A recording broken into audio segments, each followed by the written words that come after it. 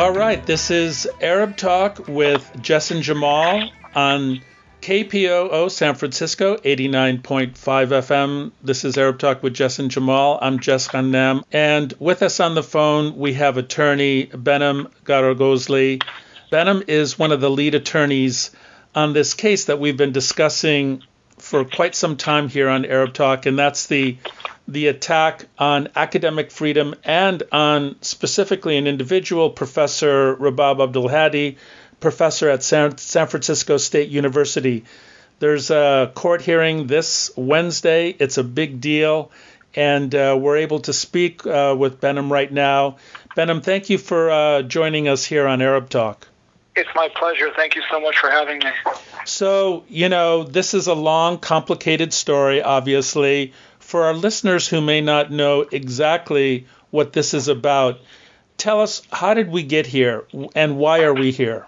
Wow. So I can talk about that for quite a long time, but since I know that time is limited, I will do my best to be as brief as I can. The essence of why we're here is that the tide is turning.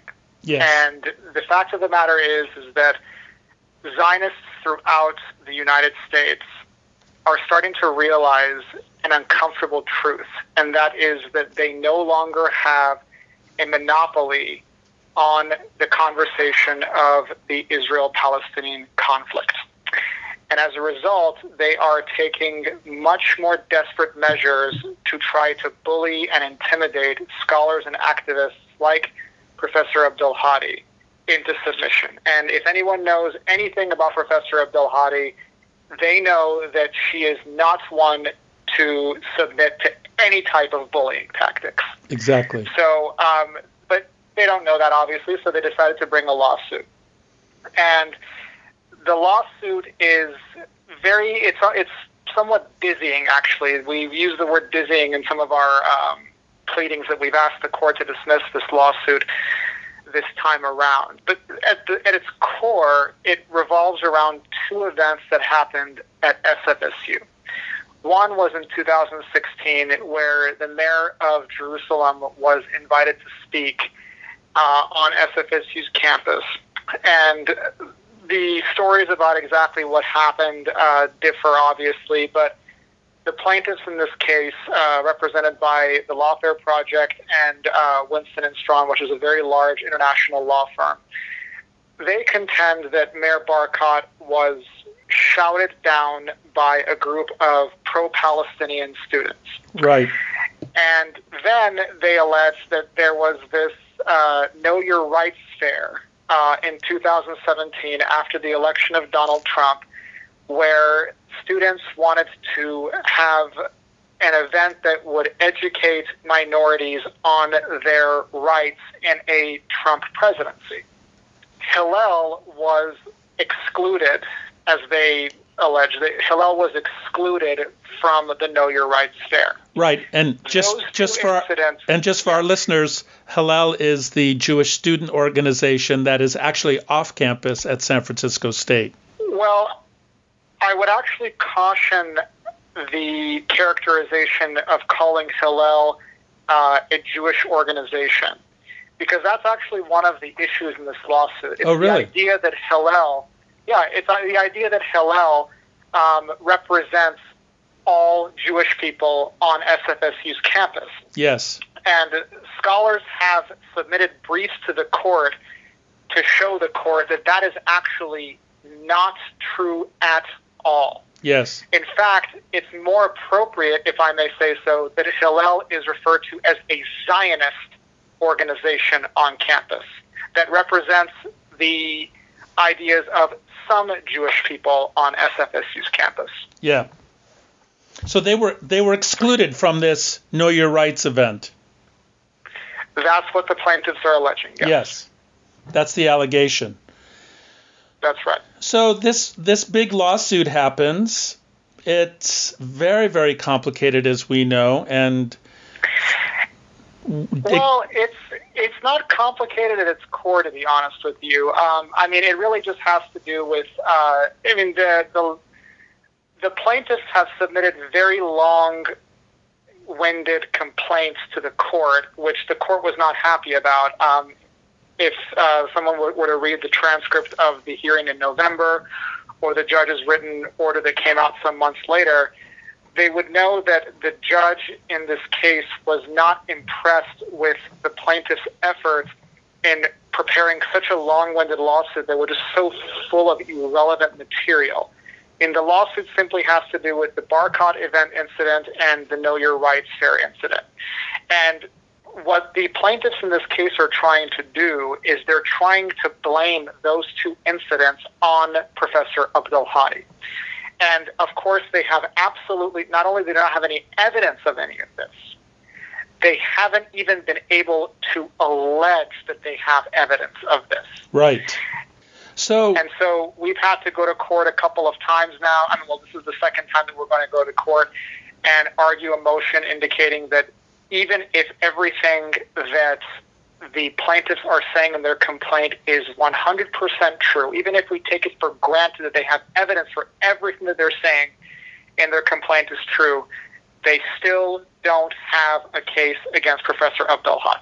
That's essentially the basis of our motion. Right, and Judge Orrick has basically said that to the plaintiffs, and he has basically said, you don't have standing, I just don't see it. I'm going to give you another chance to present a brief if you'd like, or a complaint, and that's really what we're talking about right now. He wasn't ready to take this, and he basically agreed with what your analysis, saying that, there's really no basis for this complaint, but he seems to have given them yet.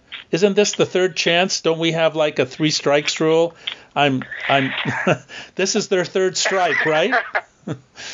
Well, sort of. So they drafted their original complaint last year, and in response, Mark Kleiman and I prepared a motion to dismiss. The plaintiffs got the motion to dismiss, or I should say the plaintiffs' attorneys got the motion to dismiss, and they said, we're in trouble here because a lot of what they're saying is valid. So they had a right, which they exercised, to revise their original complaint, and they did. And they filed what is called a first amended complaint, meaning their second complaint. We filed a motion to dismiss against their first amended complaint, which was heard in November. The hearing was held in November, where the court essentially said, I don't see it, you guys don't have a case, and anyone can read the order that the court came out with earlier this year. But the court gave them another chance. So the Judge Orrick dismissed the lawsuit, and he gave the plaintiffs another chance. But it's really important to keep in mind that on page 37 of the order, Judge Orrick indicates that he's doing this out of an abundance of caution. Now, the way I interpret that is that the plaintiffs just barely got another chance. Right. And so, as a result of that particular provision of the order, and also given the fact that the plaintiffs didn't bother to follow any of the court's instructions in revising their complaint this time, we are hoping that the court will not give them yet another chance to come back with yet another complaint. Because you pointed out, shouldn't there be a 3-strike rule? Unfortunately, there isn't really officially a 3-strike rule on this type of law. But intuition would definitely say that if a group of people fail the first time, fail again, and then fail yet again after the court tells them what they were supposed to do, and then fail again, then at that point, what's the point of giving them another chance? We're speaking with attorney Behnam Agaragosli, one of the lead attorneys in this, what I believe to be, Behnam, one of the probably most important cases in terms of academic freedom in the last number of years. I mean, this rivals the Stephen Salaita case, in my opinion, in so many ways because of its breadth and depth. And we're speaking about Behnam because there is going to be another hearing in Judge Orrick's court. It's going to be this Wednesday, August 8th at 2 p.m. We're encouraging people to come. There will be a rally at 1 p.m. ahead of time. There'll also be probably a rally afterwards. Behnam, isn't this fundamentally, I mean, and I think you kind of put this in very clear terms right at the beginning. This is really an attack on academic freedom, number one. Number two, it's an attack on Palestinians and Palestinian faculty and people in the academy who choose to articulate a view of what's happened and what is happening in Palestine from a Palestinian perspective. And the Lawfare Project, as far as I understand it, is basically utilizing the legal system, weaponizing the legal system to attack Palestinian, pro-Palestinian narratives and Palestinian perspectives. That's exactly right. I mean, we know that not just from the speeches they have made and the statements they have made in public, but also the word lawfare means weaponizing law for a political gain. And the connotation of lawfare is doing that with a malicious and inappropriate purpose. Right. The court is not a place to debate about a political topic like the issue of Israel and Palestine. Israel and Palestine is a very, very important topic. It's a topic that I'm personally very passionate about. But to litigate it in court is not doing so in good faith on the part of the plaintiffs. And what's unfortunate is that they have resorted to this type of tactics because they understand that more and more people are becoming aware of what's going on in Israel. They're becoming aware of Israel's war crimes, of Israel's violations of international law, their daily violation of international law. And they are very aware that if they lose the public relations battle in the United States, their geopolitical policy will suffer tremendously if they cannot count on the special relationship with the United States to continue. Exactly. And what we know from the Pew Research Institute, that there's been a rather striking change in the opinions about what's happening in Palestine, because we see that there's a dramatic change in terms of opinions, leanings, inclinations, depending on age. And as it turns out, if you're 50 and under, you tend to favor the Palestinian perspective and have a deeper understanding of what's happening. And it seems like older Americans, above 60 and 65, as it turns out, are the last vestige of this undying support of the Israeli apartheid policies and the, basically the colonization of historic Palestine. So I think you're right. This is coming at a particular time when the tide is shifting. But as you said, perhaps the courts are not the place to do this. However, this is not just a legal battle. And I wondered if you could comment on the fact of the personal cost that it has on the defendant. I mean, the amount of distress, stress, and, utter disruption that a lawsuit like this has on Professor Abdulhadi, has on undergraduates at San Francisco State, because it's not just San Francisco State and Professor Abdulhadi. This is an attempt by Lawfare to attack the BDS movement, the activists in the BDS movement, and it really does exact a toll, even though the law may not be on their side, but it is costly in other ways.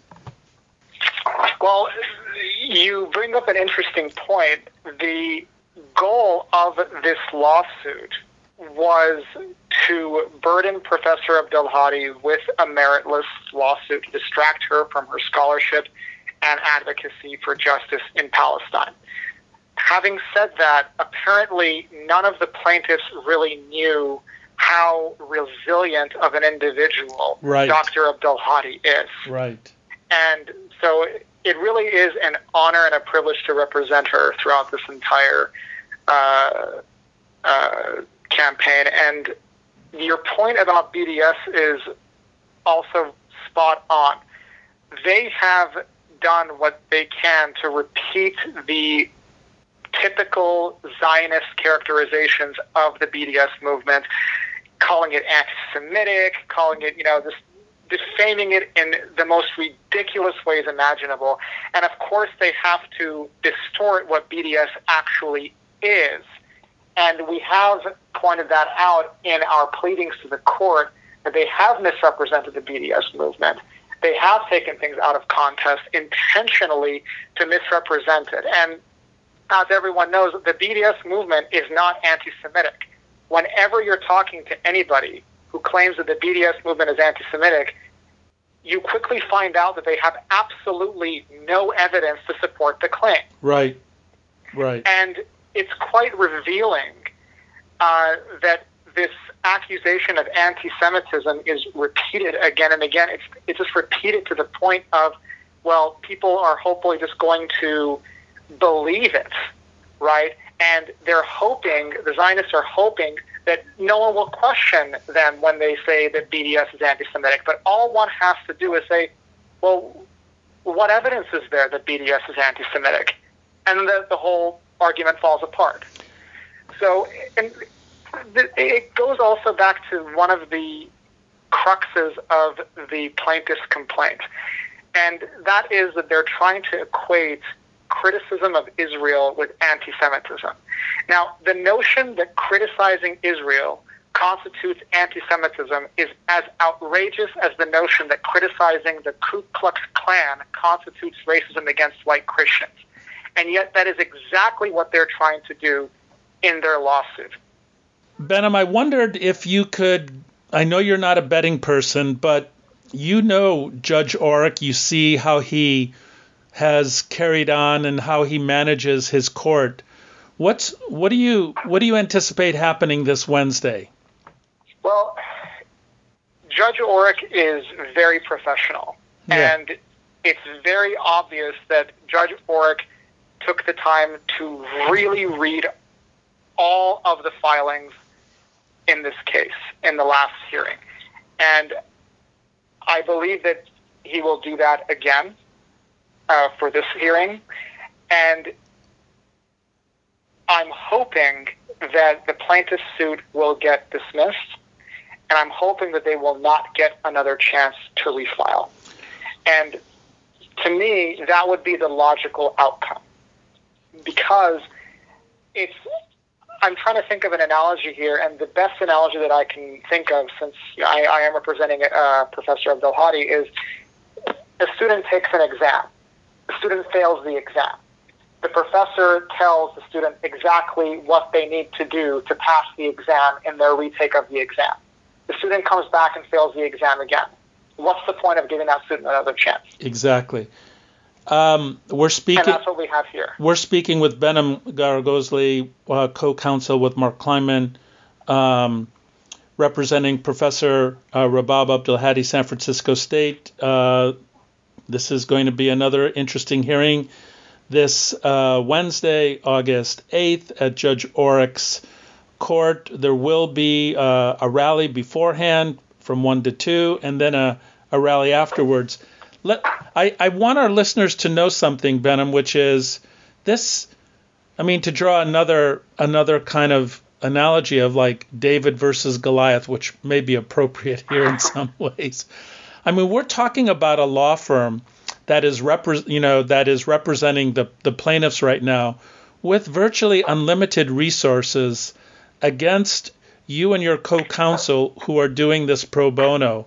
This is really extraordinary to see how, despite virtually unlimited resources, you and Mark have been able to, using your amazing analysis of the law and crafting an amazing, response, has really been able to, put this in check. It's quite remarkable. Thank you very much. So as long as I have you on the line, as long as we're talking about this situation, I wondered if you could comment slightly off topic. Recently, the state of Israel passed their nation state law that basically said that citizens of Israel who are Jewish are the only ones entitled to self-determination, even though well over 20% of the Israeli population are not Jewish. They happen to be Muslim and Christian and other faiths and sects.